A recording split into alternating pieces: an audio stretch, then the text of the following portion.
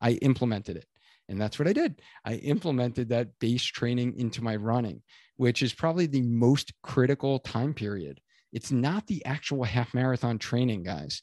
So for those of you that are looking at half marathons, you found this video because you're like going into half marathon training and you are like, hey, like I want to start half marathon training.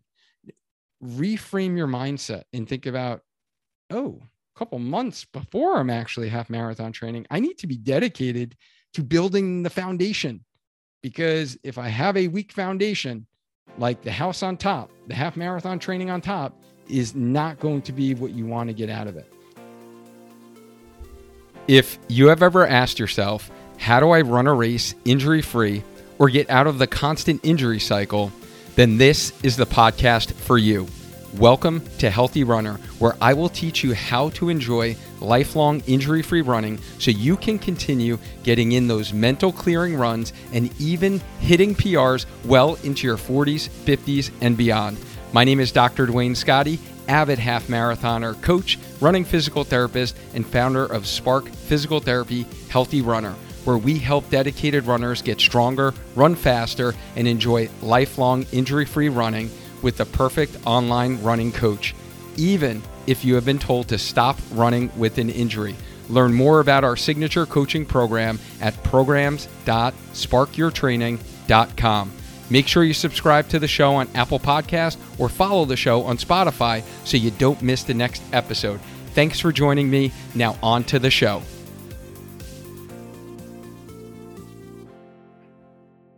Running a half marathon can be grueling and it can be overwhelming for most runners starting out. I've been there before. The exhilaration on finishing your first half marathon, the challenge of training to get a PR on your next one, the satisfaction that you get from getting faster over the years. But I have also been at the point of disappointment with back-to-back years of not getting faster or not hitting my running goal.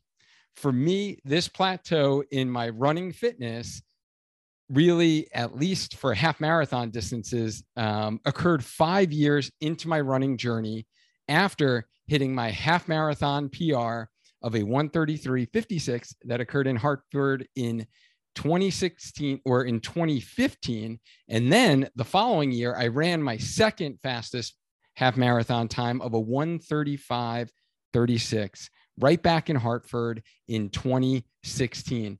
After that, I hit a wall and a streak of 15 straight half marathons over the course of 5 years, a pandemic in the middle of that, with times all above 1:46. So over 10 plus minutes slower than my fastest half marathons. I even had a 2-hour plus race in there on a hot, humid, super hilly course, by the way. And I had a 1:57 when I ran on sunburnt feet after a trip to Punta Cana. So if you are a beginner half marathoner, we love beginners, by the way, within our Healthy Runner community, or you're a dedicated runner who's feeling frustrated because you're not getting any faster during your half marathon races, or you're constantly in the injury cycle, you will want to be proactive in continuing to do what you love and running half marathons. And this is the training for you. I am going to share with you my lessons learned to run faster, easier, following my recent half marathon training block for my 28th half marathon. I will tell you specifically how I have now been able to string together 2 straight half marathon training cycles. And this is my latest medal, by the way. And I'm in celebratory mode right now because I've strung together 2 half marathon training cycles, nearly getting the same exact time. Like, I don't know if I could even plan that if I tried, 8 seconds apart. So I had a 1:44 flat in October of last year at Hartford for the Hartford half. And last weekend, I ran a 1:44:08. And both of these half marathons have really shaved 2 minutes plus from any of the 15 previous races that I had prior to that. And, most importantly, and this is really what I really took away from these races over these past 6 years, is that I am the healthiest that I've ever been. And I've run more miles than I ever have in a year. So my yearly mileage, and I'm feeling strong during these races at the end. And I'm able to get a kick at the end of those races to actually pass people, right? And move up in spots in my age group during the final 2 miles. And I'm going to share with you 10 lessons learned in this training that I've learned over really this last year. And if you stick around long enough, I'm going to release for you the first time publicly what I will be training for this upcoming fall. I'm super excited about this, and the answer may surprise you a little bit.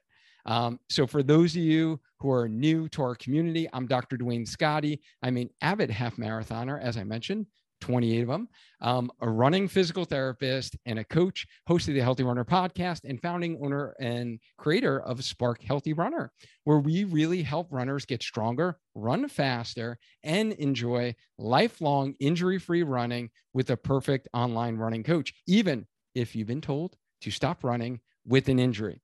So before we get into what I have changed in my training this past year and the lessons that I've learned to grow as a runner, go ahead and make sure that you either subscribe to this podcast or YouTube channel, wherever you are listening, or better yet, if you find this content helpful, I always love for you to share this link, copy the link, share it with a running friend of yours who you can help, so we can help reach more runners and get them back to crushing half marathons without getting injured and feeling strong and confident. So to provide you all some context for today's training, and these half marathon training tips, I really want to preface this with my recommendations. They are just that. They are my recommendations. However, I will tell you that, these have been very thought out.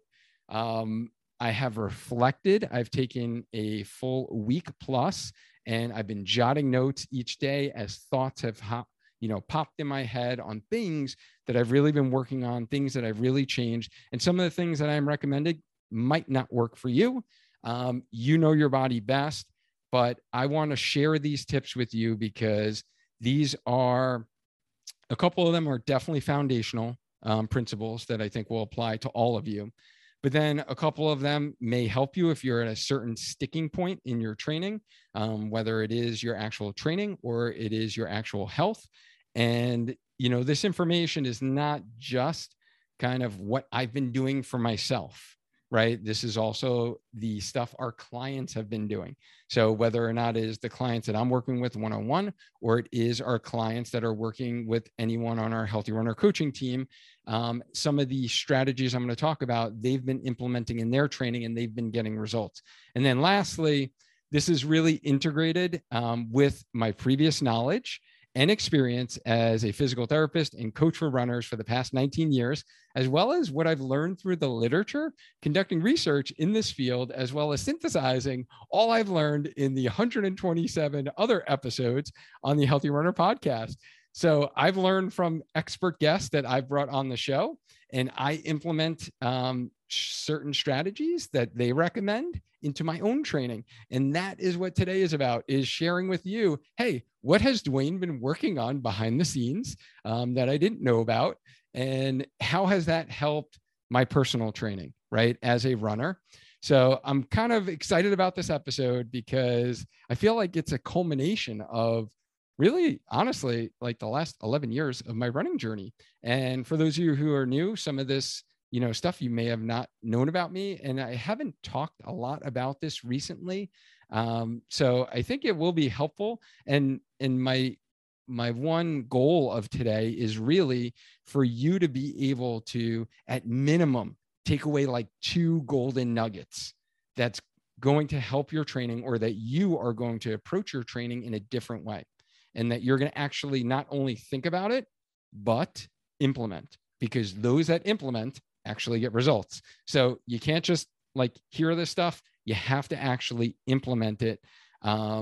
And, that's why I'm doing this, guys, is because I believe in lifelong learning. I'm a lifelong learner myself, hence the 4 advanced collegiate degrees that I've gone on to get, and then more certifications, becoming a coach myself.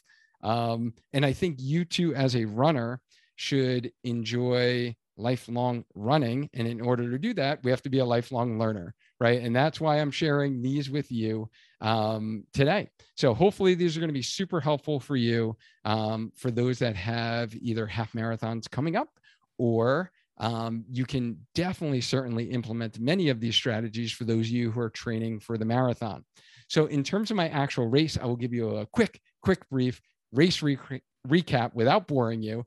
So this race occurred the first weekend in June, and this is the year of 2022.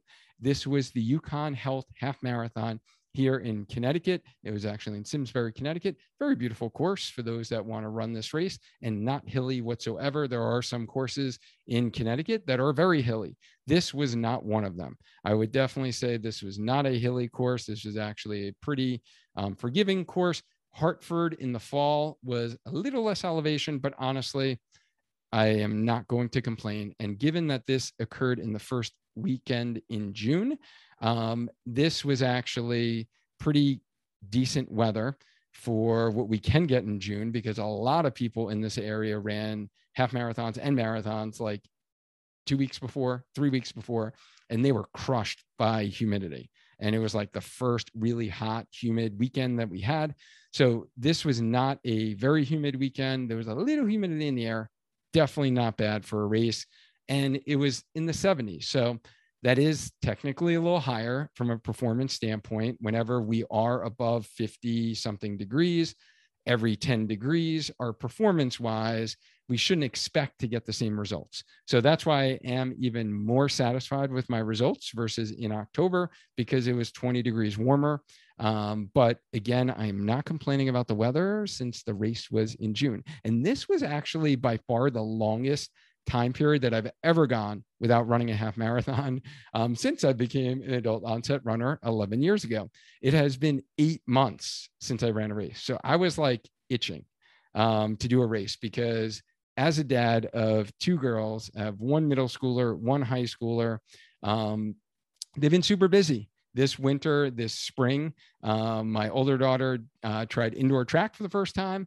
And then the both of them do travel volleyball. So that took us to some amazing sites during the season. Went to Philly for the first time, did some nice runs in Philly. That was very fun. We went to Boston twice. I went and ran the end of the Boston Marathon course area. So I checked that out. Had some nice runs in Boston. We went up to Mass. We went to Mohegan Sun in Connecticut a couple of times. So we had a very busy travel volleyball season between the 2 of them. And then my younger one tried lacrosse for the first time through school. So it's been actually not through school. It's kind of through the town. So it's been very busy. Like their weekends are full of games and tournaments. And coming from someone who did not have a dad around when I was a kid, I'm there for my girls. So they come first and foremost before any specific race goal that I have. I'm not going to miss, one of their kind of tournaments and not be there cheering for them on the sidelines. So my personal race goals had to take a little backseat. Typically I run a race in April or definitely by May. So this year I had to hold off a little bit until June. So this was definitely the longest time. And I was a little like worried, what would that mean? Because I had a longer base training phase than I typically do in the weekend or during the winter time. And, what I would say is over these last 8 months, consistency has been key. And that is really what I've been working on and getting stronger and really building up my base miles per week. And most importantly, staying healthy. So the race itself was the second race in a row that I was able to execute a smart race strategy since obtaining coaching myself from our coach Lou on our team, and really getting some negative splits from the first half to the second half of the race. So for this race, I felt strong and I was able to move up actually, because you can like see the places where you kind of crossed. This race was kind of weird where it was like almost 2 loops, but not really. It was kind of, you cross the start line at mile like 8.5. So they wind up like clocking your time then. So in those last 5 miles, I was able to move up like 14 spots and like 3 spots in my age division. So I was like passing people, right? Like picking people off as I kind of finished that race. So for me to kind of stay mentally and physically healthy was a big thing, because honestly, that is why I love to run. And this race was a true test of that. And I can honestly say that I felt proud because I left it all out on the course. Did the last mile or two feel great? Heck no. Like I was going to some dark places there mentally to push through. But, the fact that I was literally running this race the same exact time that I did in October, 20 degrees cooler, like I was super happy about that because getting these back-to-back half marathons with it being kind of my fastest time over these last 5 years, 16 attempts, I'm pretty proud of that.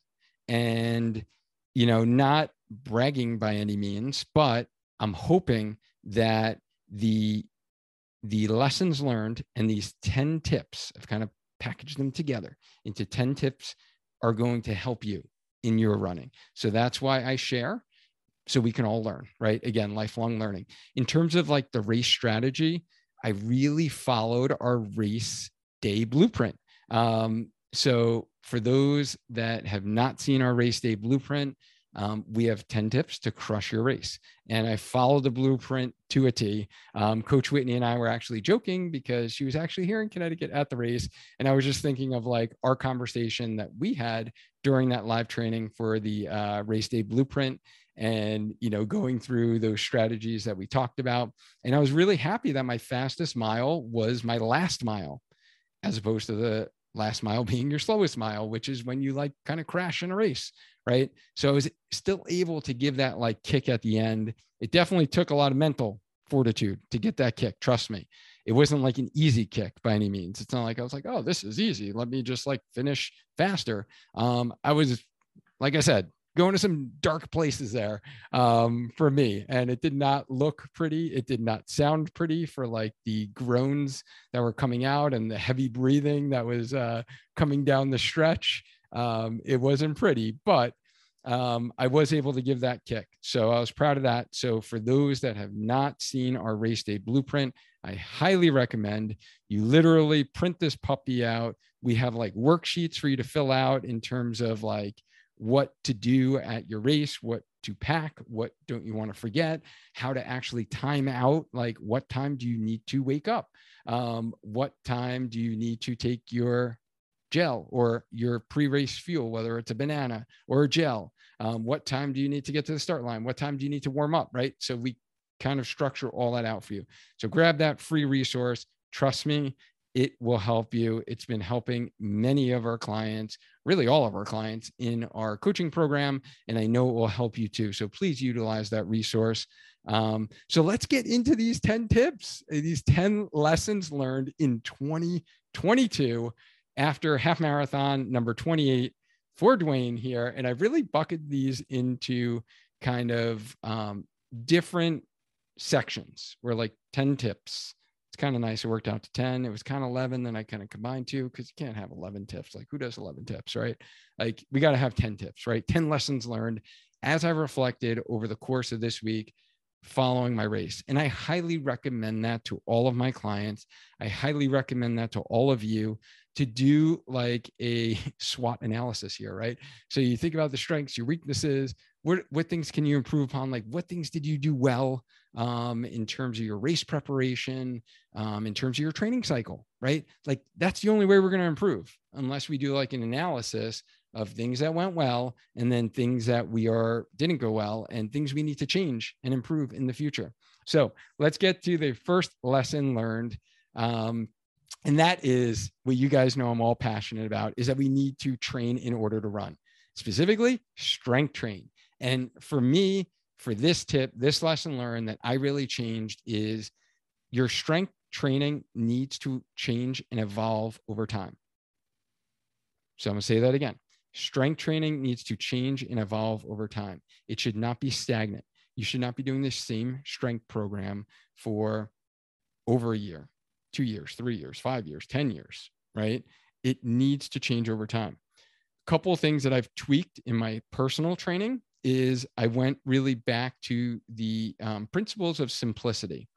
And I really structured my strength routine after what I learned at the running specific course that I attended down in San Antonio that I shared on some previous trainings and previous episodes.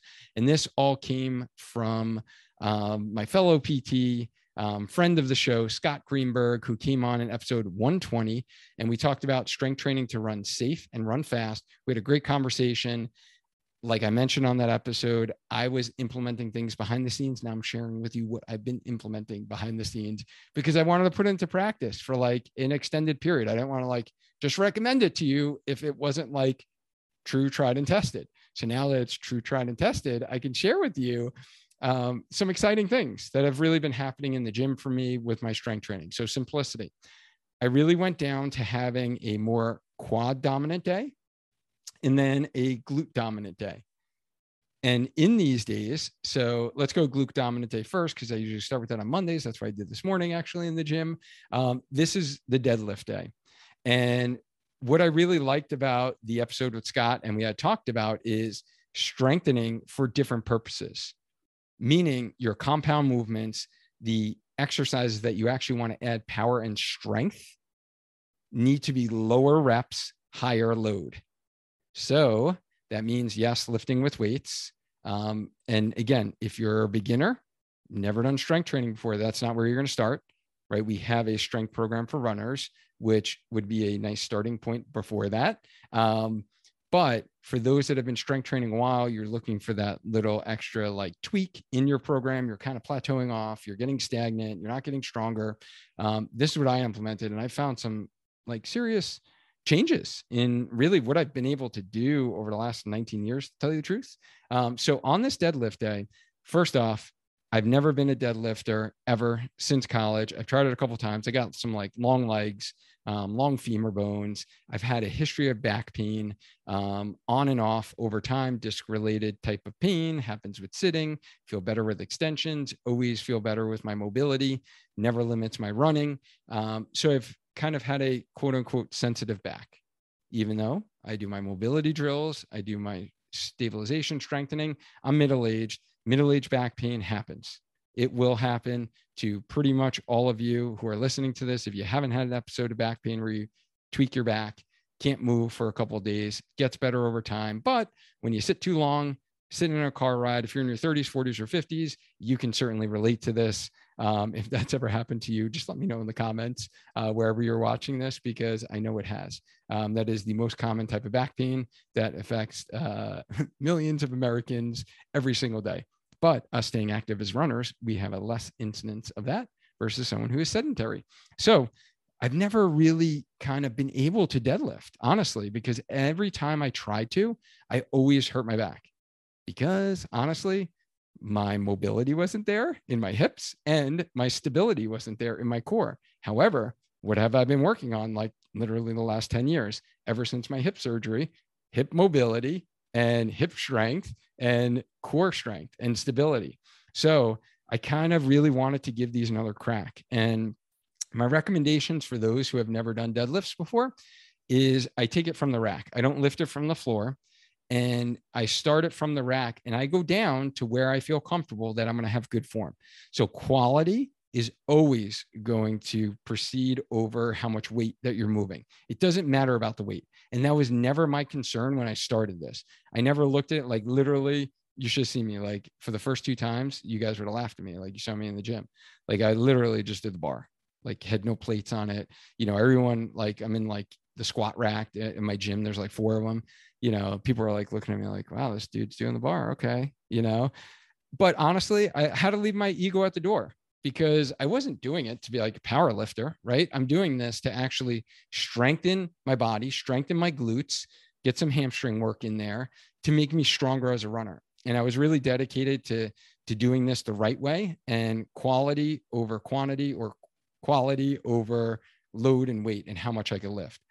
So as I went on, my form got better. I started going deeper into the deadlift, and kind of, the thing I would really recommend is find yourself a good instructional video on how to do this correctly. Keep the weight close to you, like you're sliding it down your shins as you bend your knees, and make sure you're hinging from those hips, and make sure you're keeping the core tight. Make sure you're not looking down, and like tweaking your neck. You're kind of looking like kind of straight forward to like in front of you, kind of down. So your spine is in good alignment. And then you're really squeezing your glutes at the top. That's the key. It's really getting your glutes. And then doing this for lower rep range. So really here, the sweet spot for me is no more than 5. I usually do about 4 reps. And I progressively have been able to increase my load. And this may not sound heavy to many of you listening to this, and you might chuckle, but this morning, for the first time, I was kind of proud of myself.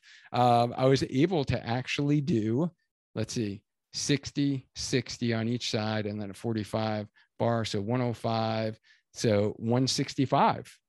So I was able to actually deadlift 165 at that weight, 3 sets for lower reps. So like 4 reps. Not a lot of weight for a deadlift by any means, but with perfect form and feeling in my glutes, I feel like that's an accomplishment. And I know it's only going to improve over time, right? Like I'm in this for the long run. It's only going to improve over time. I'm looking to keep myself healthy, and knock on wood, I have not had a low back pain episode in over a year now. So that's been something I've been working on. And then for that exercise in particular, because your reps are lower, I've been doing like 5 or 6 sets. And then what you can do is, like, it's not like every exercise in your workout needs to be heavy and lower reps and more sets. That is like the foundational exercise, the compound movement. And then everything after that, I do a single leg glute specific exercise. So whether it's a reverse lunge into a balance position, or it's an explosive lunge, those are 2 kind of go-to staples for me for glute activation. And then I do my hamstring Nordic curls. You guys, if you've listened to any other previous episode, you know that I had a history of PHT, proximal hamstring tendinopathy. I've been doing Nordic curls since I had it, which was my first running related injury 10 years ago. Big believer in doing it at least once a week to help build up that eccentric strength of the hamstrings to help prevent any hamstring tendinopathy in the future. Because I know many runners who have had this reoccurring second time around, third time around, fourth time around, right? Knock on wood. Again, it's been 10 years, haven't had the issue at all. So I'm a big believer in the Nordic hamstring curl or an eccentric heel slide that you're really isolating your hamstrings. So this day is all about posterior chain day. I don't want to go too much deeper, honestly, because I'm going to literally talk about this for an hour because I'm so passionate about strength training. So what I would recommend for you guys is to check out episode 120 with Scott. We had a great conversation and really went deep dive into why we structure the training this way. And yeah, that's pretty much glute day. There's a quad day, squats. I've been squatting, same thing, no back pain, increased my weights, plyometric training. I really doubled down on that and reinvested all winter long. It was plyo winter for me. I really was getting my body used to landing, getting stronger for landing. My tendons were building up strength because I was utilizing jump training. The other thing that I changed in my strength training, less arms. Unfortunately, I really had to leave the ego at the door. For those of you males who have always been in the gym since college, like, working your bis, working your tris. This was hard for me to do. Honestly, it was very hard for me to do, especially I come from a background of, as a teenager, as a 20-year-old something, I have like longer dangly arms. I never had big arms. So I always would work them out a little more to try to add some size in the arms. But I needed to really come to the realization that, Dwayne, you're not training to be a bodybuilder. Like, that is never happening. You're training to get better in your running. Working your biceps, working your triceps, though may look good, does not help me in my running whatsoever. So I really refocused, dedicated more time to not training my arms and spending it doing the other things that are going to actually move the needle in my running. And then I also need to mention, what about stretching? I even did less stretching than I've ever done these past 8 months. Some of you might be like, I thought stretching is good. Like, runners should be stretching. I haven't stopped doing dynamic stretching or warm up and mobility drills prior to all my runs, prior to my workouts in the gym. So those are super important. And even, doing my dynamic warm up and running those first 1 to 2 miles, even slower, as I get into my runs, have been super important to really warm up the body properly. So if you are not sure how to do a dynamic warm up, we do have a 5-minute warm up for running on our Spark Healthy Runner YouTube channel. Literally just Google that 5-minute warm up for running, Spark Healthy Runner. It will definitely come up. That's an instructional video that I will talk you through. Literally, you can do it with me, the exercises. So that's super important. But the stretching at the end, honestly, it's been busy, guys. Like, I've been busy just like all of you. I'm juggling jobs. I'm juggling family. I'm juggling my own training. Honestly, the stretching at the end, the one thing I do prioritize, though, because I've had a history of some Achilles pain as well as plantar fasciitis, is stretching my calf muscle. And that is by far the most common impairment or problem that I see in all the runners that I work with. So stretching the calf muscle for a nice little static stretch after your run is probably going to give you the most bang for your buck for most of you out there, unless you have super tight hips, and hip flexor stretching can be beneficial, or even quad or rectus stretching. I find stretching your hamstrings, honestly, probably isn't going to move the needle much for any of you, because with our running mechanics, we never actually elongate our hamstrings anywhere close to its end length. Stretching, it may feel good. It's kind of good at the end. It kind of resets your mind. You can do it. I'm not saying it's a bad thing. Make sure you do it at the end, not before you run, but it's probably not going to make a huge difference, honestly, and move the needle for really what you're looking for in terms of your strengthening or your training in order to run. So I just added a little stretching blurb in the strengthening section, because honestly, guys, the strengthening is more important. So if you're listening to this right now, you're a runner, you're doing more flexibility stretching than you are strengthening, there's a problem with that.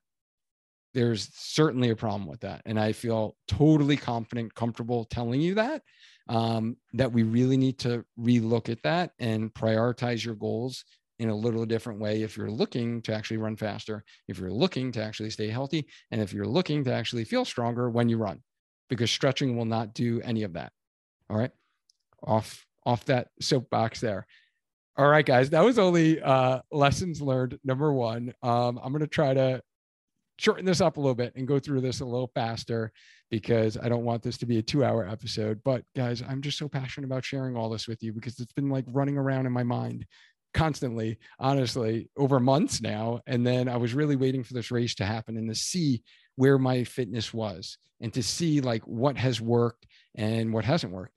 So tip number 2, or kind of the lesson learned number 2, is your run plan needs to adapt as you age and as your running goals change.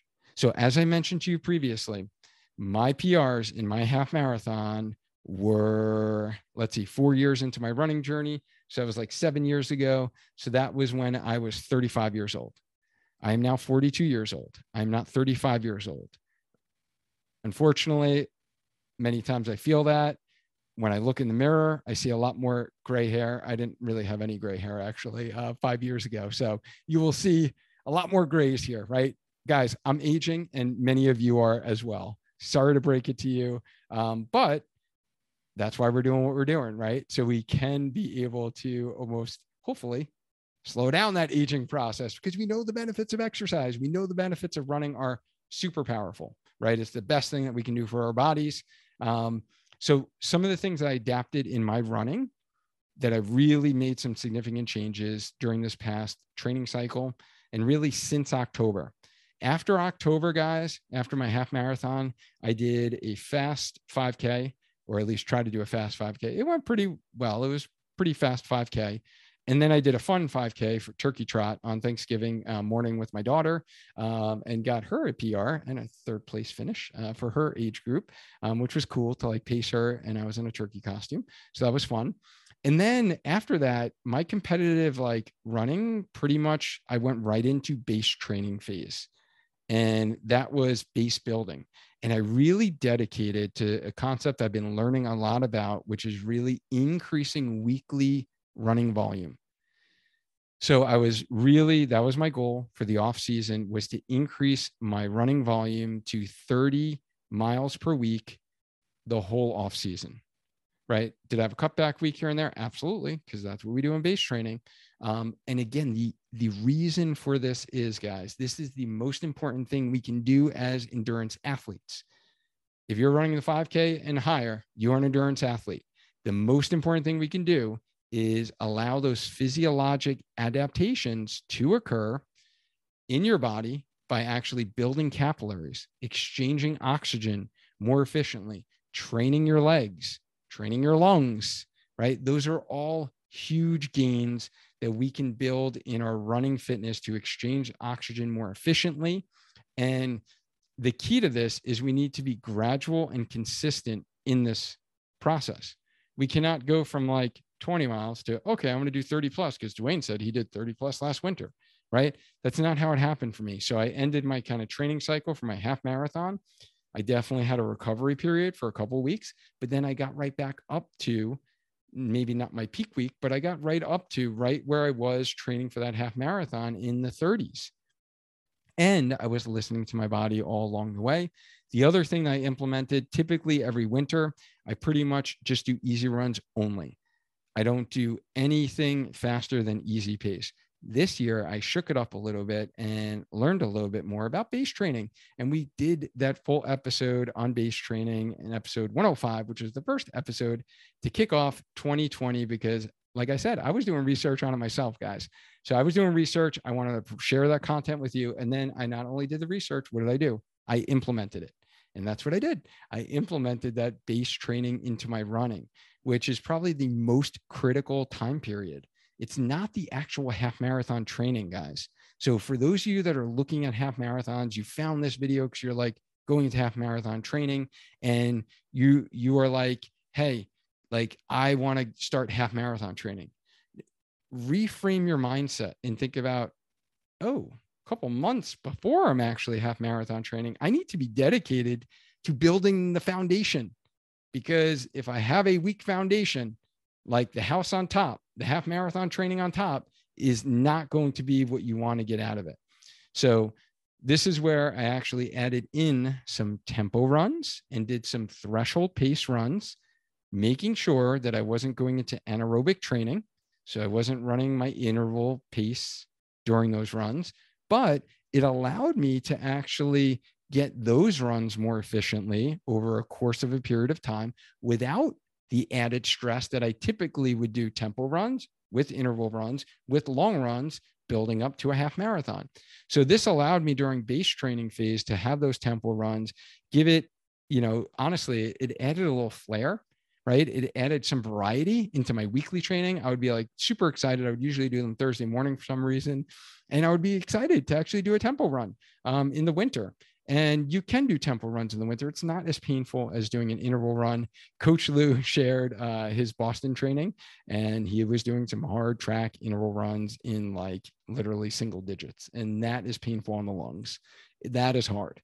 Like I have not experienced that yet. I don't know if I ever will, but tempo runs, running at your threshold pace could be doable in the winter months, even if it's cold. I just wound up getting like a story thing in Instagram. And it was like a 1 degree day, right? Like I was consistent running throughout the winter, despite the temperature. I'm not saying you need to run in minus whatever degrees, but we talked about treadmill training and its place, but just being consistent, guys, is the key during your off season. The other thing is my long runs during my off season were longer than they had been in previous years. So I really helped me build that base training, right? My weekly mileage, my weekly volume stayed higher. And the other thing that I really added into my actual run plan for half marathon training time was actually doing some long runs with some sparks in the middle there. So this is something that my coach Lou started adding in last half marathon training cycle. And, this is something I would definitely not recommend for any of you beginners out there. If this is your first, second, third, I would even say fifth half marathon, unless you're really an accomplished fast half marathoner and you've been accomplished and fast in the 10K, the 5K distances. Now you're like building up to the half marathon. But for those of you kind of pretty typical recreational runners, you take up running and you're building up to the half marathon distance, this is something that's going to come with experience. And it is adding in faster pace running in that long run, which is just getting your legs used to running at a faster pace for a longer run and being able to do it when you're fatigued at the end of a run. So adding in some marathon pace miles, adding in some tempo pace miles or threshold pace toward the end of your run, or doing some kind of progression runs where you're, every mile knocking off some time as long as you're feeling good. So that's something that I really didn't do that during base training because, again, I was base building. I did that during my half marathon training, 12 weeks out from my race. So that's where I started adding in some of those. Did I do them every single week? No, but those were helpful to kind of train my body, train my mind to kind of do some hard things, right? And to feel what it feels like, the stress you're going to feel on race day. The other thing that I will add in here in terms of training is a concept that we talk about frequently on the podcast is running your easy runs easy. And I got a couple of comments from people on Strava when they checked out my race and they were like, whoa, like they seemed like kind of surprised, like, cause they probably don't listen to the podcast. They probably aren't following me on Instagram at Spark Healthy Runner. And they really were surprised that I was able to do like a 7:57 pace for 13.1 miles because they see all of my easy runs on Strava and I'm like a 10-minute mile person. And they're like, wow, okay.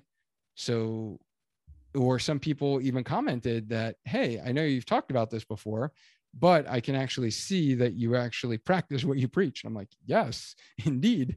I'm not just telling you something that I don't believe in myself, right? Like I would never do that here on the show. So, that's something I just reiterate because it's the most common problem, most common mistake novice runners make, even experienced runners make.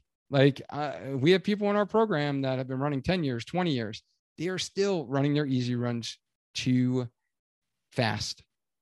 And I don't know if it is like some people just have a fascination with numbers and they're like, I can never see like a 10 plus for my runs. I need to run fast. And, or you think about your race goal and say, I'm going to do an 8-minute mile. I'm going to do a 9-minute mile for my half marathon.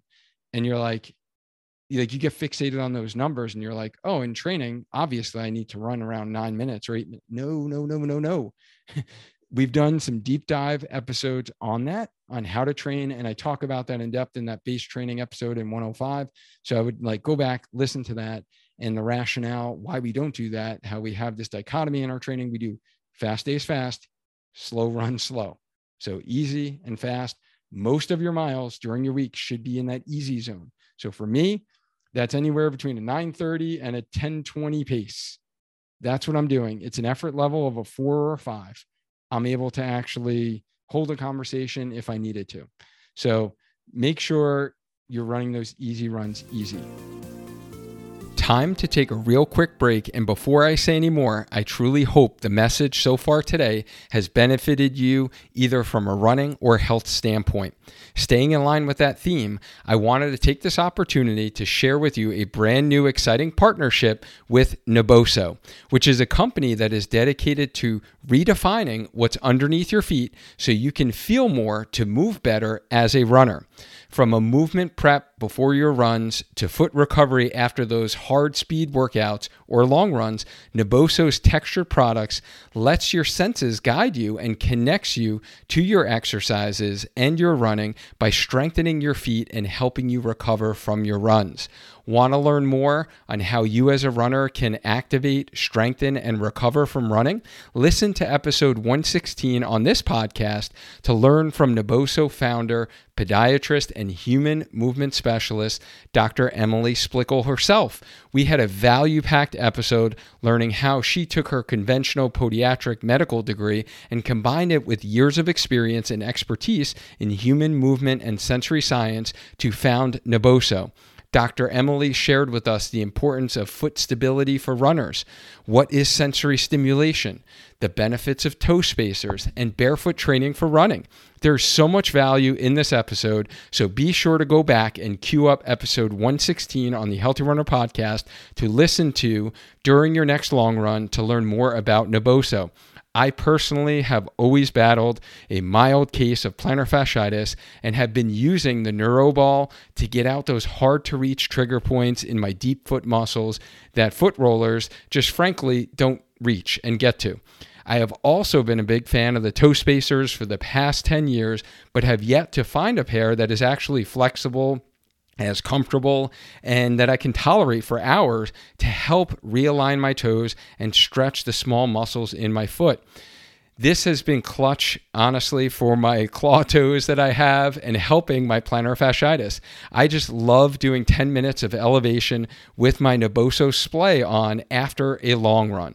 Naboso's recovery socks are like your traditional running compression socks, but they are the first ever that stimulate your nervous system and enhance movement with their patented textured surface on the inside of the sock.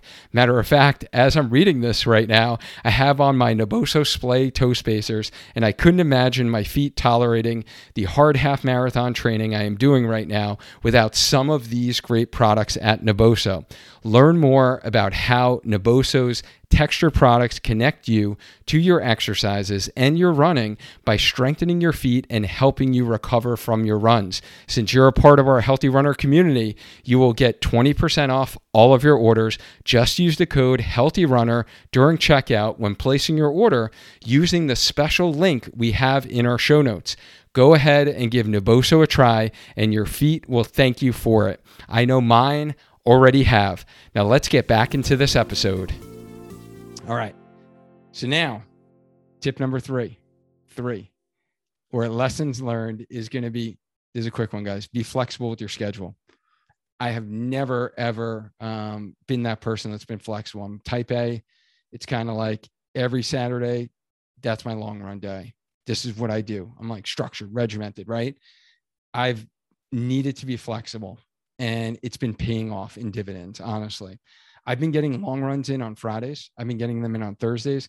I even got one in on a Wednesday one week, especially as I mentioned with my long weekends, for my girls' volleyball tournaments. There's a lot of like 3-day tournaments.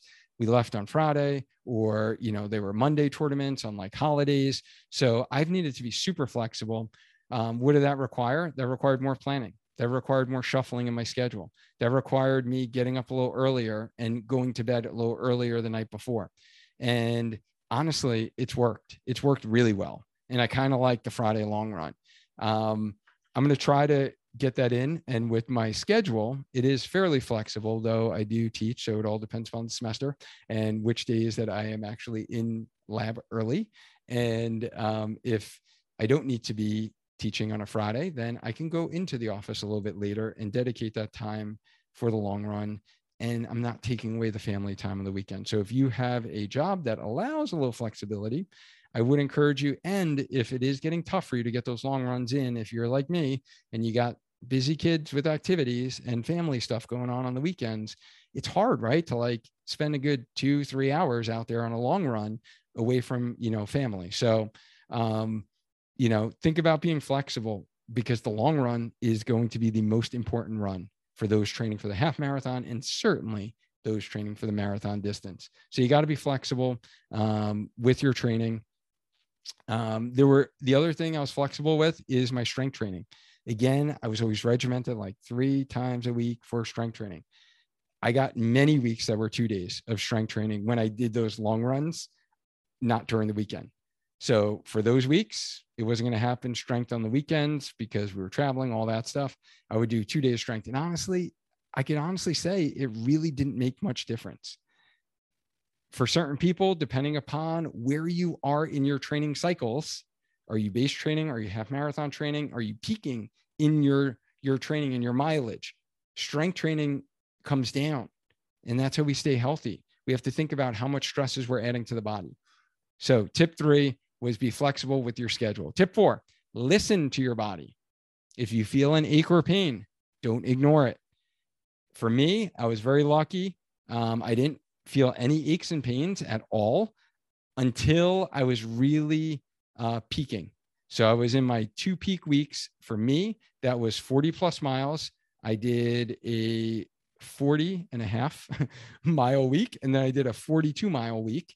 And that's when I start to feel some more old plantar fasciitis symptoms first thing in the morning. Heels were hurting, feet were like tight and stiff. Took a while to loosen up. So what did I do? I doubled down on the specific foot strategies that help that condition. I doubled down on my massaging my fascia, rolling my fascia, stretching the fascia, doing my intrinsic foot stability exercises, taking my massage gun, my percussion gun, and like really massaging out that connective tissue underneath my foot as I was peaking in the training. If you're not sure and you are battling plantar fasciitis, we have an ebook for that. If you want to learn exactly what to do to get over plantar fasciitis and run, just go to learn.sparkhealthyrunner.com. You'll see the plantar fasciitis ebook there. So that's really tip 4 is listen to your body. Don't be like, I'm in training mode and I'm ignoring everything else. I need to complete this many miles. I need to get in every single day on the calendar. You have to listen to your body first. And this is what we do in our coaching program with our clients is when they start feeling those things, we're tweaking things, we're modifying. So make sure you're listening to your body. Because honestly, when you listen and you adjust, and I'm not saying like shut stuff down, don't stop running for a week. I'm not a fan of that whatsoever. It is a matter of making tweaks and modifications that are aligned with what you're feeling in your body. So make sure you're listening to it, and it really prevents a ache, pain, or a niggle from progressing to a full-blown injury. That could be like the difference maker. And that's honestly what I love about our coaching program so much is how we're able to do that for our clients is make those decisions for them, take away the guesswork because they don't really know, right? They don't have the experience of working with runners that I've helped with these conditions before. So I really just kind of like implement those strategies for them and they start feeling better. We don't actually have to change a whole lot with their training. We modify it a little bit for that week, but then we get right back on the horse and then they progress fine. All right. So tip number 5 is dedicate time to recovery. I definitely have been, as I age, as I mentioned, I'm in my 40s, 42 years old. Like we need to recover. We need to think about this, guys. As we age, like we have to do the things for recovery. So there's a couple of recovery tools that I really doubled down on, especially when I was heading to that peak training, those peak weeks. I was hitting 40 miles and I was doing hard interval runs and I was doing like hard long runs with those sparks in the middle. Epsom salt bath, big fan for the feet. After those long runs, especially if your feet are feeling tight, they're feeling achy, they're feeling tired. Big fan of the Epsom salt bath. The other thing that I'm a real huge fan of is the Naboso product line. So episode 116 on the Healthy Runner podcast, I had Dr. Emily Splickle, functional podiatrist, come on the show, shared how do we activate, strengthen, and recover for running. And I really have loved their products. So whether it is the Naboso ball to roll out those trigger points deep in my foot, or it's the splay, which are toe spacers, the best toe spacers I've ever had. I've tried like 3 or 4 in the past. All are hard, not comfortable. These are flexible. You can wear them for hours. They really help stretch those deep intrinsic foot muscles as well as your fascia. So big fan of the Naboso splay, toe spacers, and the recovery socks. Those have been like key. I love the sensory stimulation that I get from them. So check out that episode. Check out, there's a Healthy Runner discount that you can get with Naboso.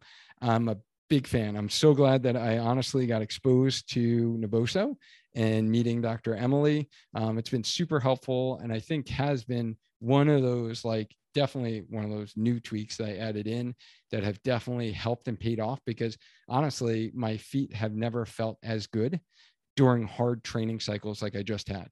So big fan of that. Even after the race, like my recovery after that hard effort race and like putting it all out there has never been as good as well.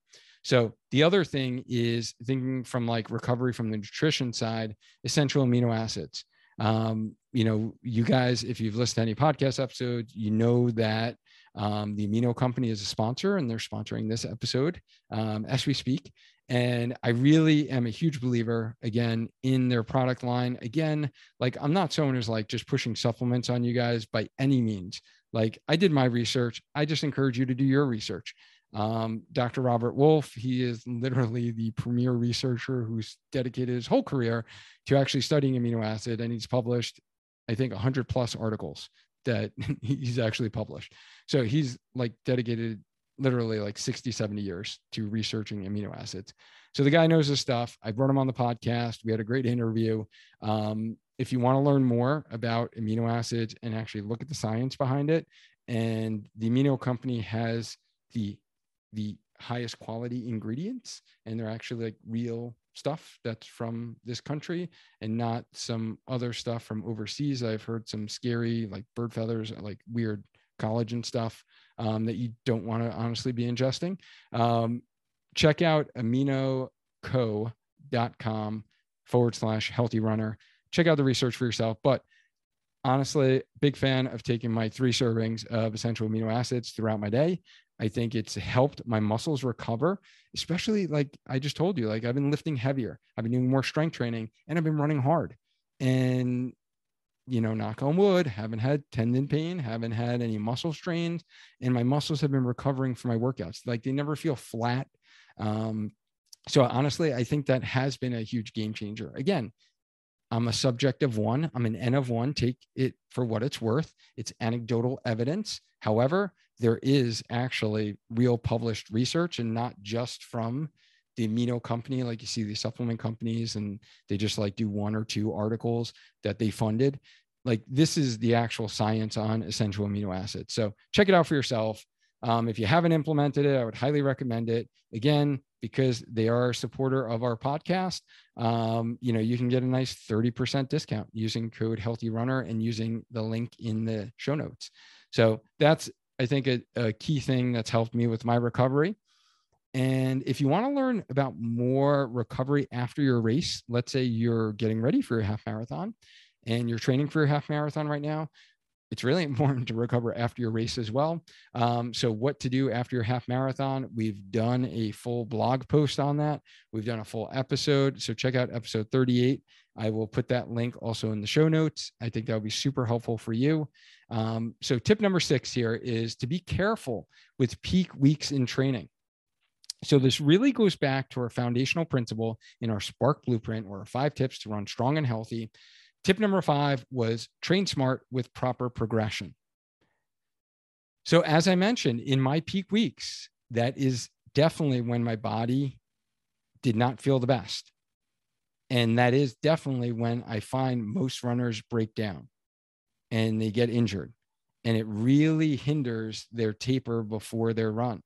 So you can certainly overdo it, and you need appropriate recovery after these peak weeks during your taper time.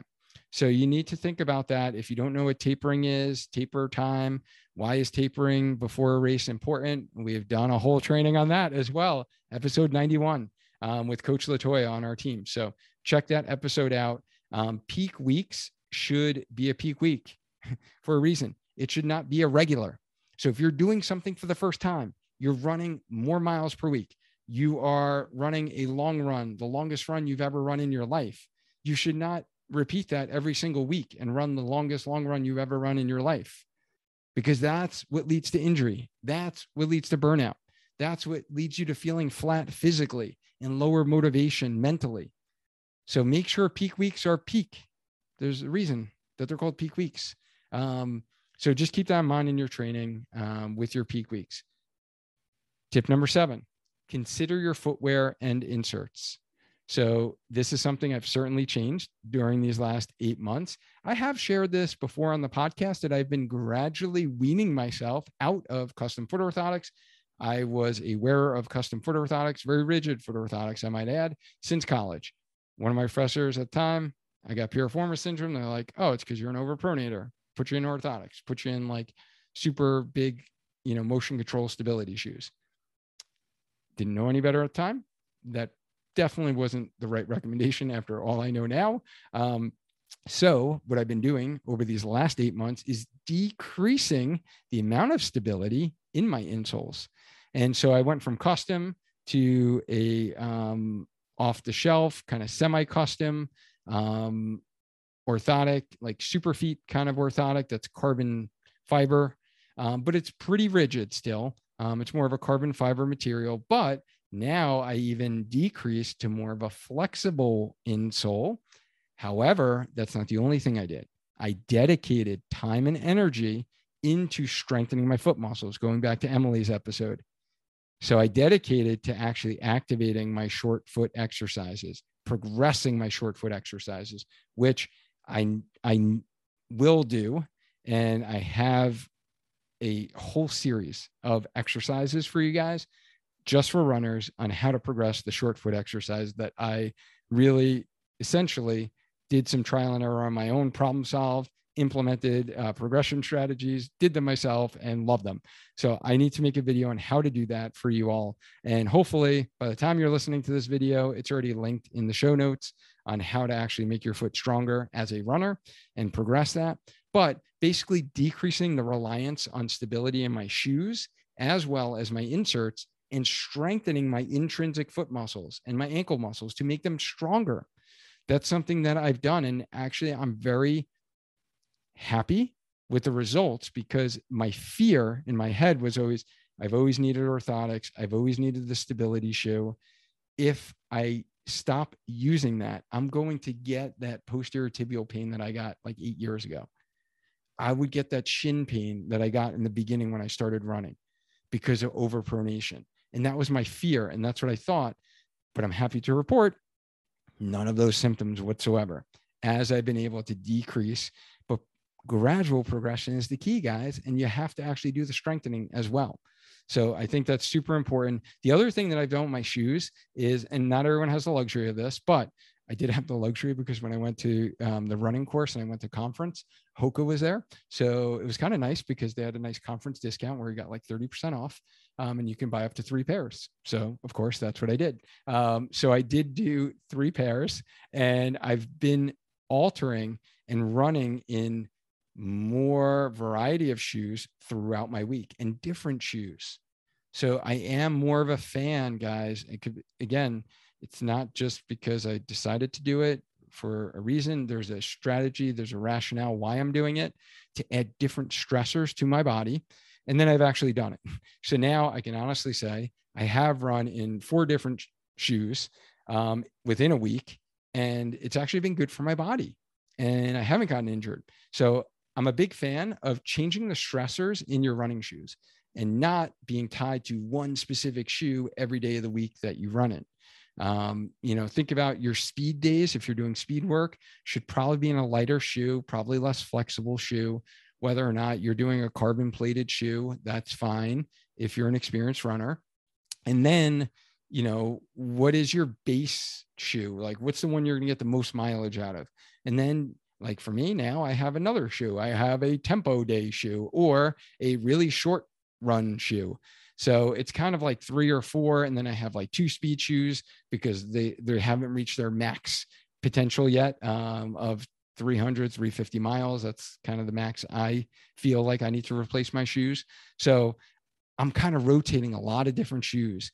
So if you have the luxury of that, if you're in a situation where you haven't maxed out your shoes yet, perhaps consider getting your new pair now before, you retire that pair.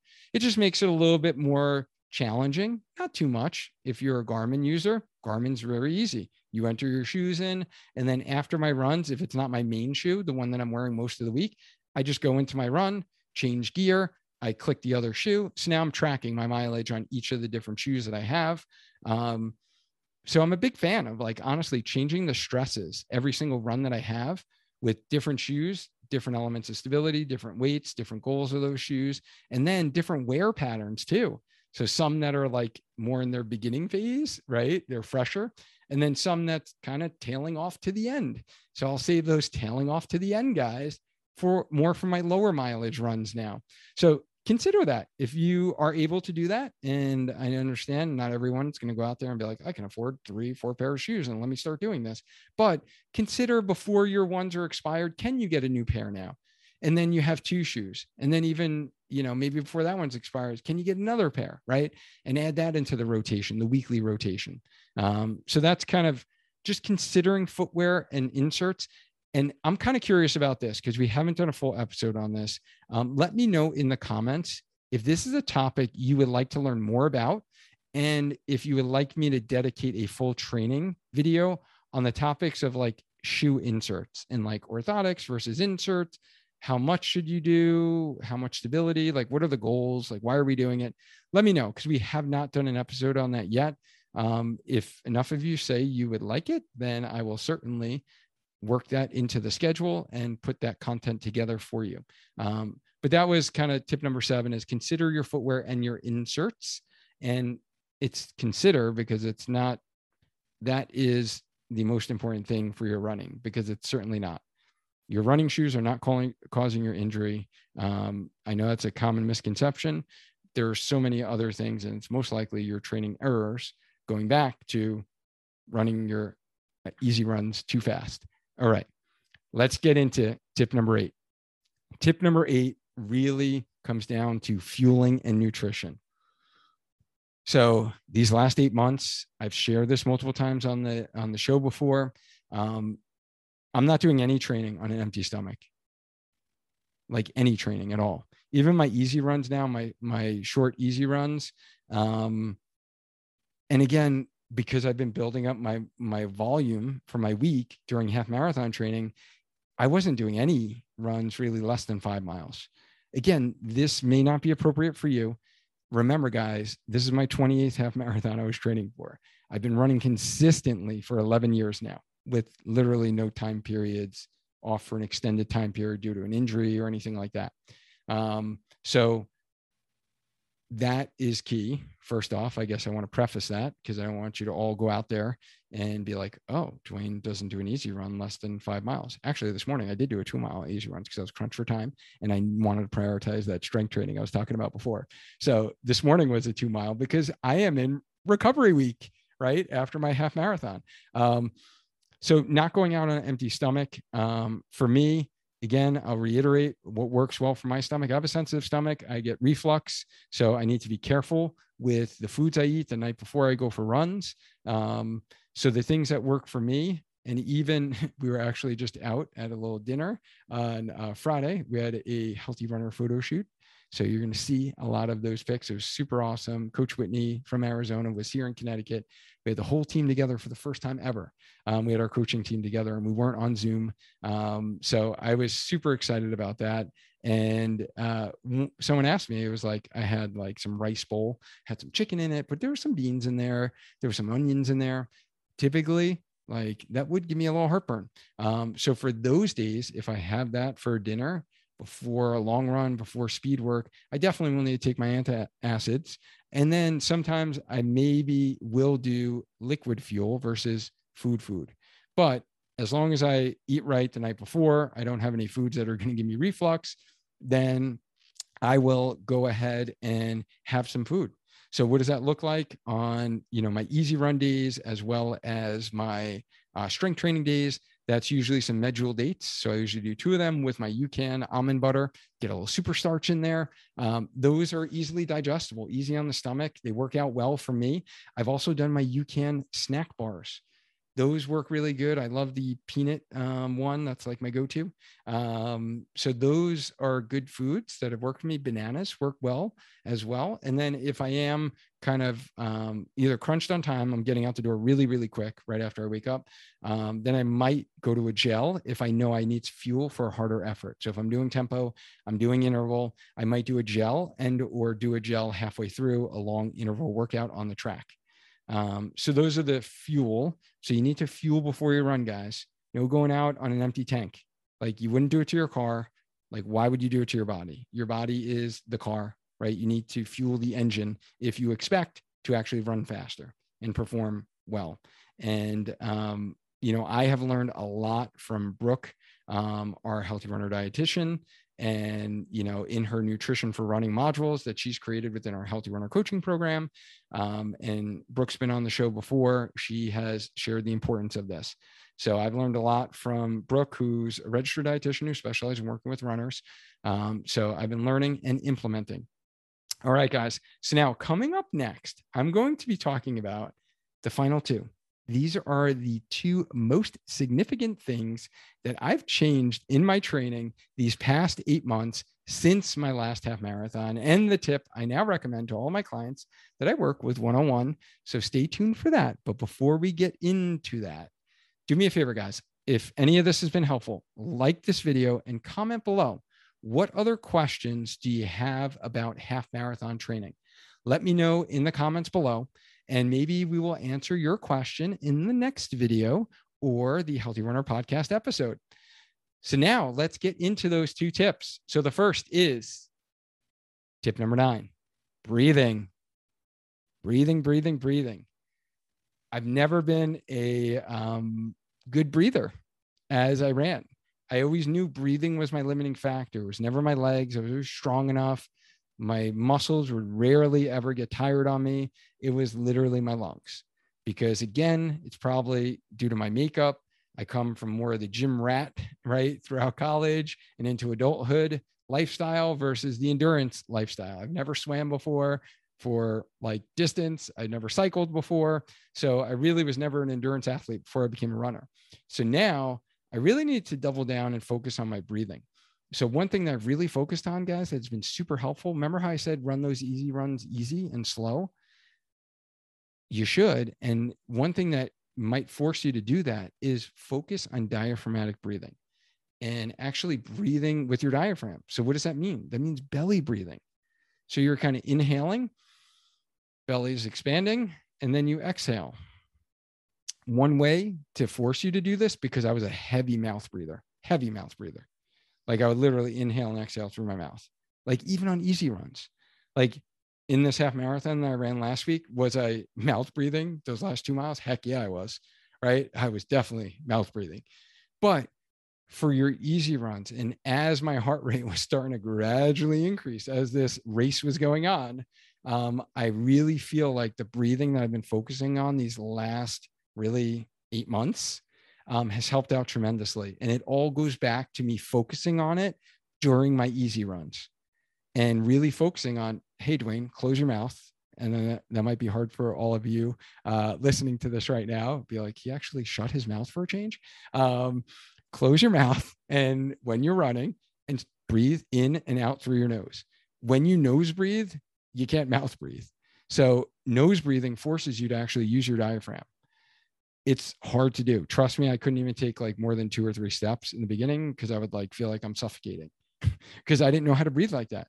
So I would focus on doing that, maybe not running, and then implement it with those easy runs. And that's the best time to do it.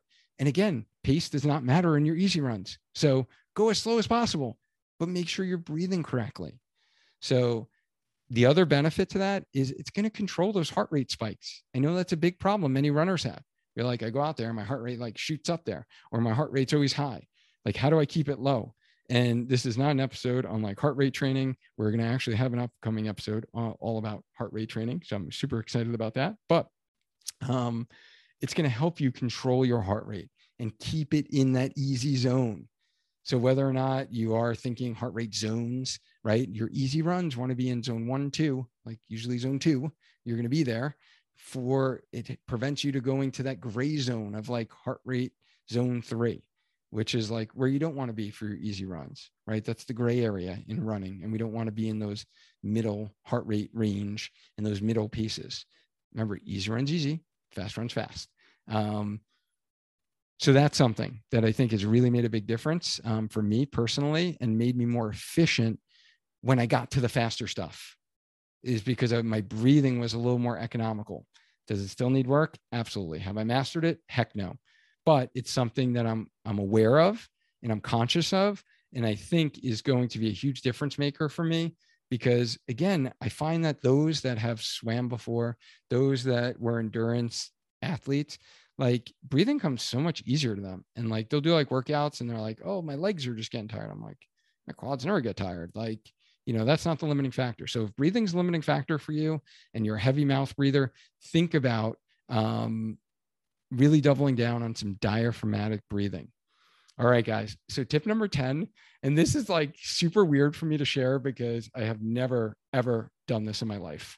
And I can honestly say it. I've actually shared it before on the show and said this was a huge weakness of mine. Tip number 10 is lessons learned is to double down on your sleep quality.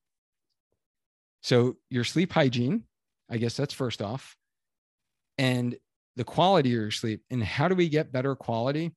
One thing that I've started implementing, and again, I'm a novice, no expert by any means, is some meditation. Have I ever done meditation before? No, never in my life. And actually, in the last episode on race anxiety with Coach Kat and Irene Bosco, I did share some of this that I've been working on. So I kind of shared a little bit more of my personal story there. But one of the things that I kind of really hit me like hard, actually, smack dab in the face. All right, I'm going to just go ahead and share it with all of you here right now. I wasn't planning on doing this, but let me share with you. So this happened, I don't even remember the month now, but I did have a little kind of scare where I was rushed to like the emergency department, kind of cardiac scare, had a whole workup. But really, after everything was good with the old ticker, my family history is very high cardiac. All the males on my mom's side of the family have either had a heart attack or had some, type of arrhythmia problem. So my grandfather had a pacemaker, right? So I had a strong family history, even though I was healthy, all that stuff. All of the clinicians that I went to during each of the stages of triage, going from like a walking clinic to like, hey, you can't go home and have dinner with your family. Like you need to go right to the emergency room. And then you need to go from the emergency room to the chest pain center, and you need to be monitored, and you need to have all these tests, the echocardiogram, you need to have like a treadmill stress test. You need to have all these things. So long story short, ticker is good, heart is good. So I'm happy about that.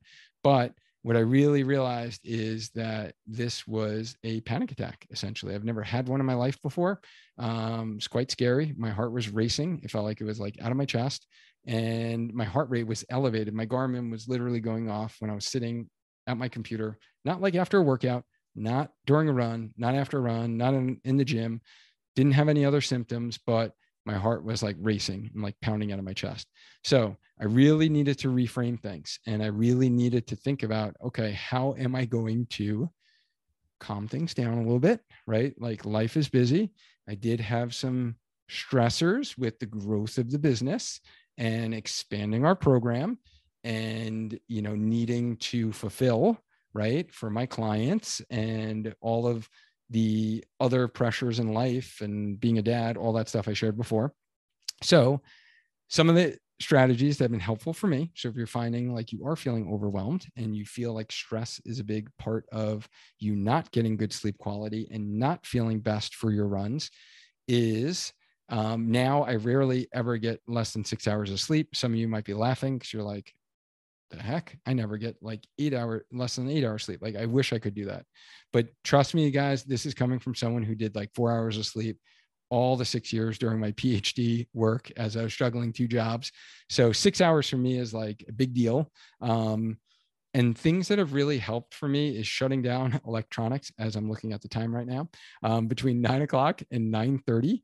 And I've really been diligent with that because there's always more to do. And it's just so hard for me to leave stuff. And I really needed to commit to my own health and getting better sleep quality. So shutting down electronics, phones, computers, and then reading. I've never been a reader before, which sounds kind of silly. It's like, dude, you like had all this education. You got a PhD. What do you mean you don't read? Like, yeah, I've read journal articles and stuff, but I never like read books for leisure. I listen to podcasts. That's why I have a podcast, guys. That's why I have not authored a book whatsoever. I have a podcast because that's how I learn. That's how I listen. I'm very auditory. I'm very visual. That's why we do this in video format, because I watch videos, I listen to podcasts, and that's my form of learning. But two things that I have, I actually read 2 books, believe it or not, in this last time period. So 2 recommendations I would recommend for you that have been super helpful for me. Tina Muir had this author on her podcast, and the Running for Real podcast. So shout out to Tina. Thank you for posting this and sharing this on your podcast. Is The Practice of Groundedness by Brad Stulberg. Kind of really changed my whole outlook, guys. Not going to lie.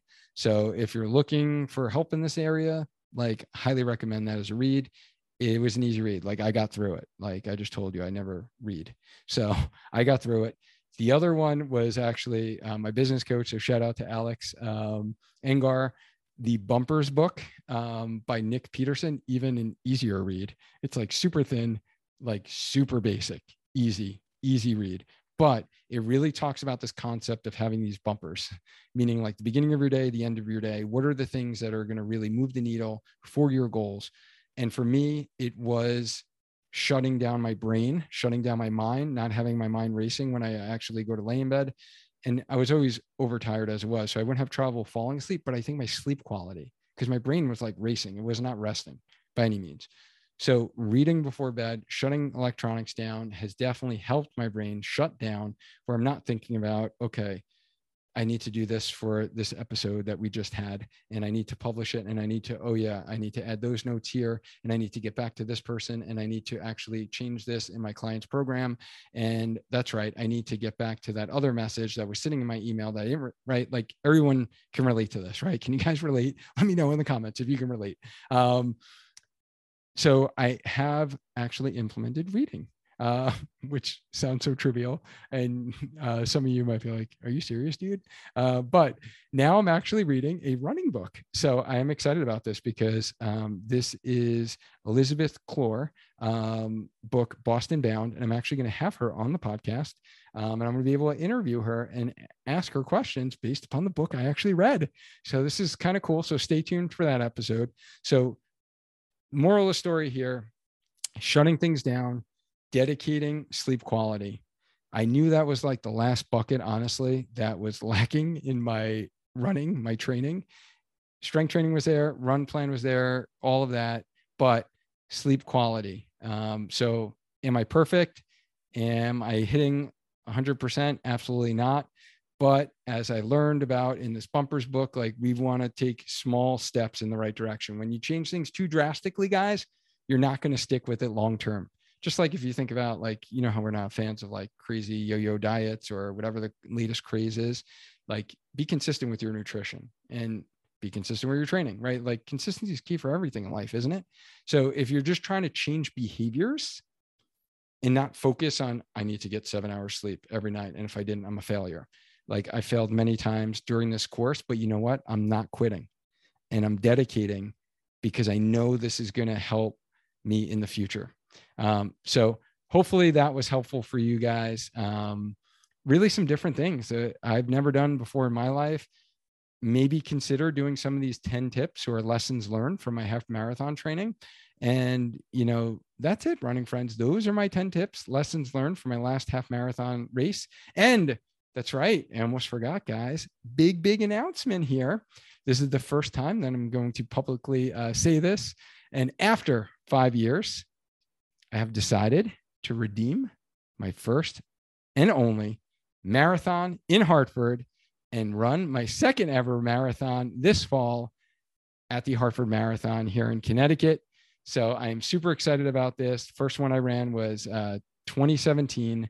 And I can actually say, like, I'm verbally, there we go, not visual, verbally excited about this, because this is something that after I did it, I was happy that I finished 26.2. Huge accomplishment, right? Less than 1% of the people do that.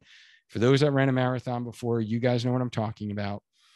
However, it did leave me like run into the ground, because I wasn't training properly leading up to that marathon. I didn't have the base training that I needed. And it was before this podcast. It was before I became a run coach. It's before I've learned everything that I've learned along the way. And I really didn't have the time and space to dedicate that I needed for the training I knew I needed. So I'm not a fan of just like picking goals and marathons just because you want to do it. And I never encourage runners to do that. And there are so many times myself and our coaching team talk runners out of running marathons, believe it or not. I know that might sound crazy to you, but we're in it for your long-term health. And we want you to be able to run forever for longevity. And I find so many times runners just want to like pick a goal because of fill in the blank, whether or not you gained weight, you went through a big stressor in your life, whether it's a divorce, whether it's you just graduated, whether it's, I don't know, you lost your job, you got a new job, whatever the case may be, right? You hit 40, you're going to hit 50, and you're like, I'm going to run a marathon. My question to you is like, what have you been doing prior to that? The years prior to that, not just like the 3 months prior to that, or the 5 months or the 6 months, like years, guys. Marathon training is no joke if you're going to do it right. And you expect to actually maybe do it again. So I have not taken that lightly whatsoever. Hence why I never made it a goal prior to this year. My goal going into after Hartford last fall was, Dwayne, let's see if you can actually build up this base training, build up my weekly mileage, tolerate that well, decrease my reliance on, more stability shoes, more, correction with my orthotics, double down on getting stronger as a runner, getting my feet stronger, strength training in the gym, right? Seeing how my body held up with that with a hard half marathon training cycle. And then what was the end result? So now we're at the end result, right? I shared with you how the race went. I shared with you I'm healthy. I don't have any injuries. So, and honestly, mentally, I'm ready to move on from the half marathon. As I mentioned, I've been, cracking at this thing for like 6 straight years now. Since that last marathon, have run 17, I guess, total now. And I'm ready for a new challenge and I'm ready for a new opportunity. That's how I'm looking at it, as like a new opportunity to learn more, to grow more as a runner. And I'm just excited about that. So you will be hearing a lot more about my marathon training journey as we go, but I will officially start a 16-week training cycle beginning next week. So, I'm ready for this new opportunity. I guess my question is, are you ready for yours? Do you guys have big goals and aspirations for running a marathon? Whether it is your first or your 20th, let me know in the comment box. Like, what are you training for? Comment below. And if you're listening to this on the podcast, do me a favor, like send me a DM on Instagram at Spark Healthy Runner. Let me know what you're training for. I just love connecting with all of you in our running community. And if you're struggling with your half marathon training, or you want to join me in my personal journey to conquer 26.2, and you're not sure what exercises, like we mentioned certain exercises today, that you should be doing for running, or how to get stronger, or how to structure your run plan with your busy schedule, that's exactly what we help runners do with our one-on-one Healthy Runner coaching program. So you can get stronger, run faster, and become a lifelong injury-free runner with our 16-week one-on-one Healthy Runner coaching program. So get the support, structure, accountability from experts in the health and running industry, personalized, easy to follow plans tailored to your unique needs and your busy life.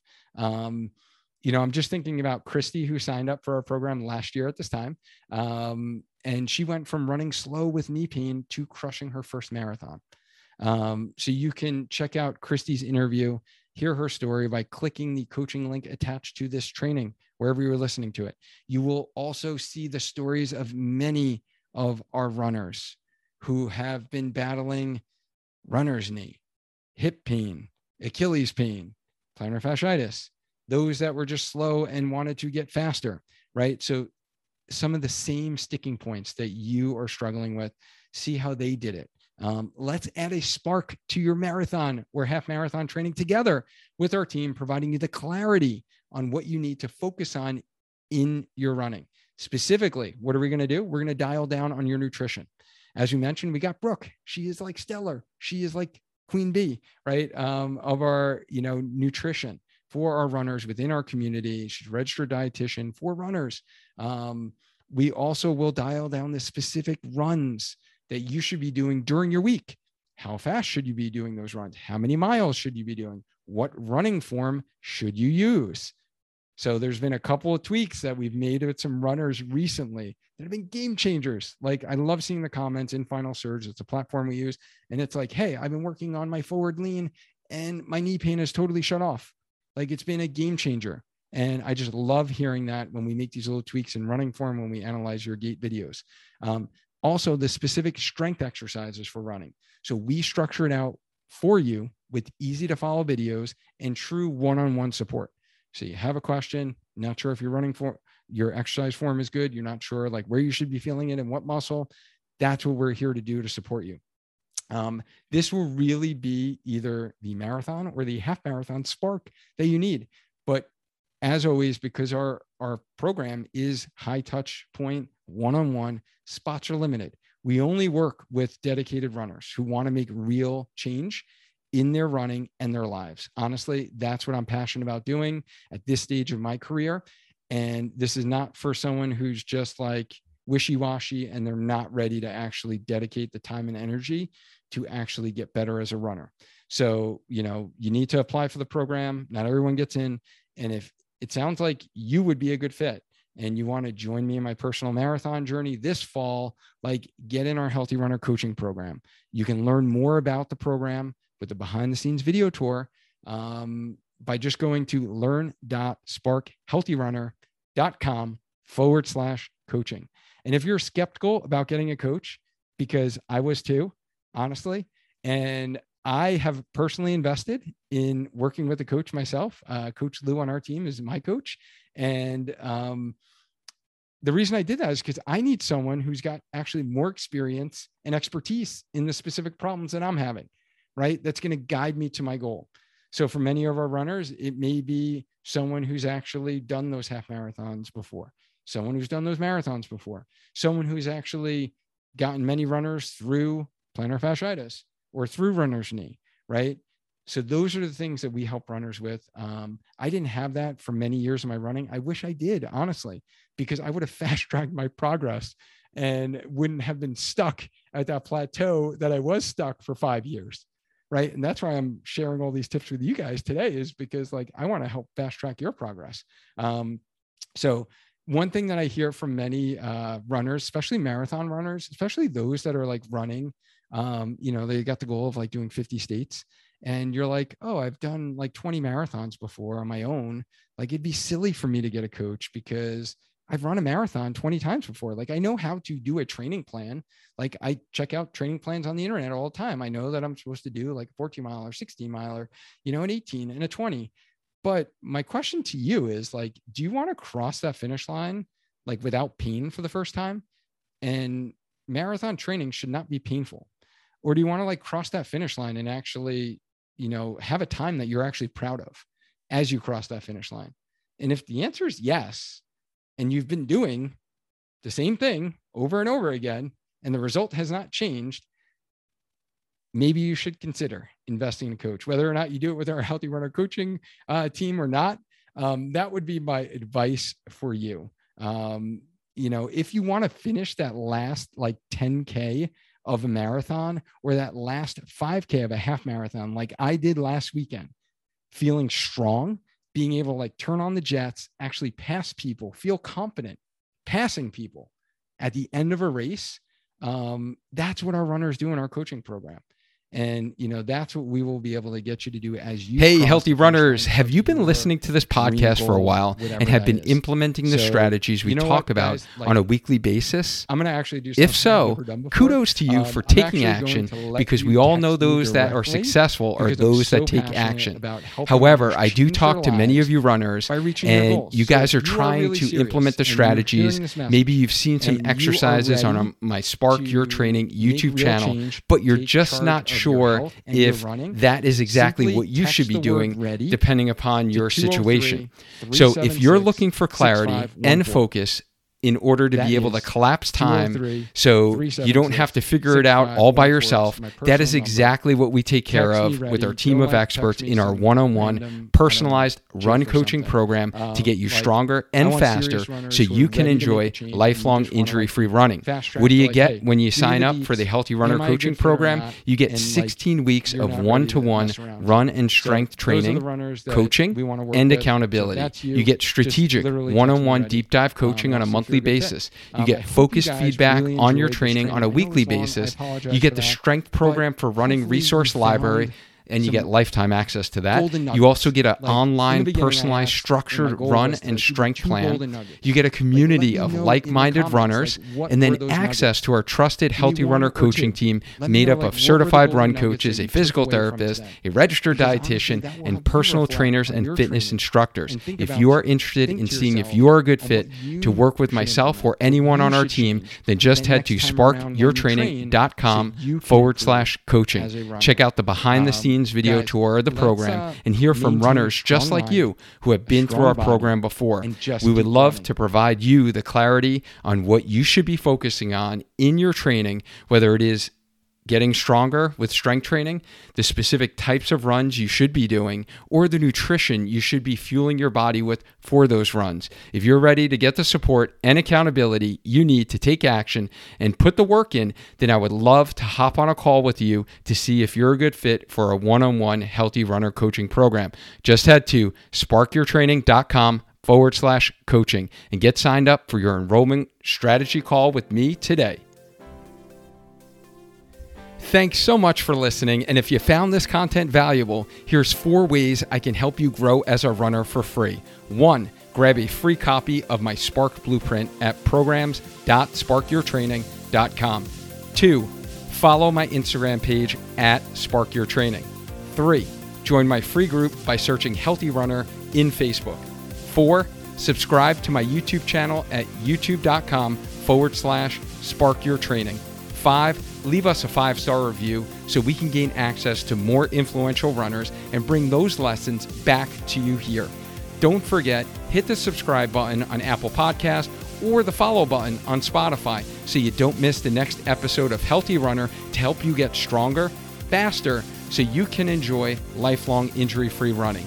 Lastly, if you are ready to invest in becoming a lifelong injury-free runner and want one-on-one structure, accountability, and support from our Healthy Runner coaching team, check out the behind-the-scenes video tour of our coaching program and the stories from many of our athletes who are struggling with the same sticking points that you are right now. Just head to programs.sparkyourtraining.com/coaching. Thank you again, and I mean it from the bottom of my heart that I appreciate you for listening. Now go and crush your run today.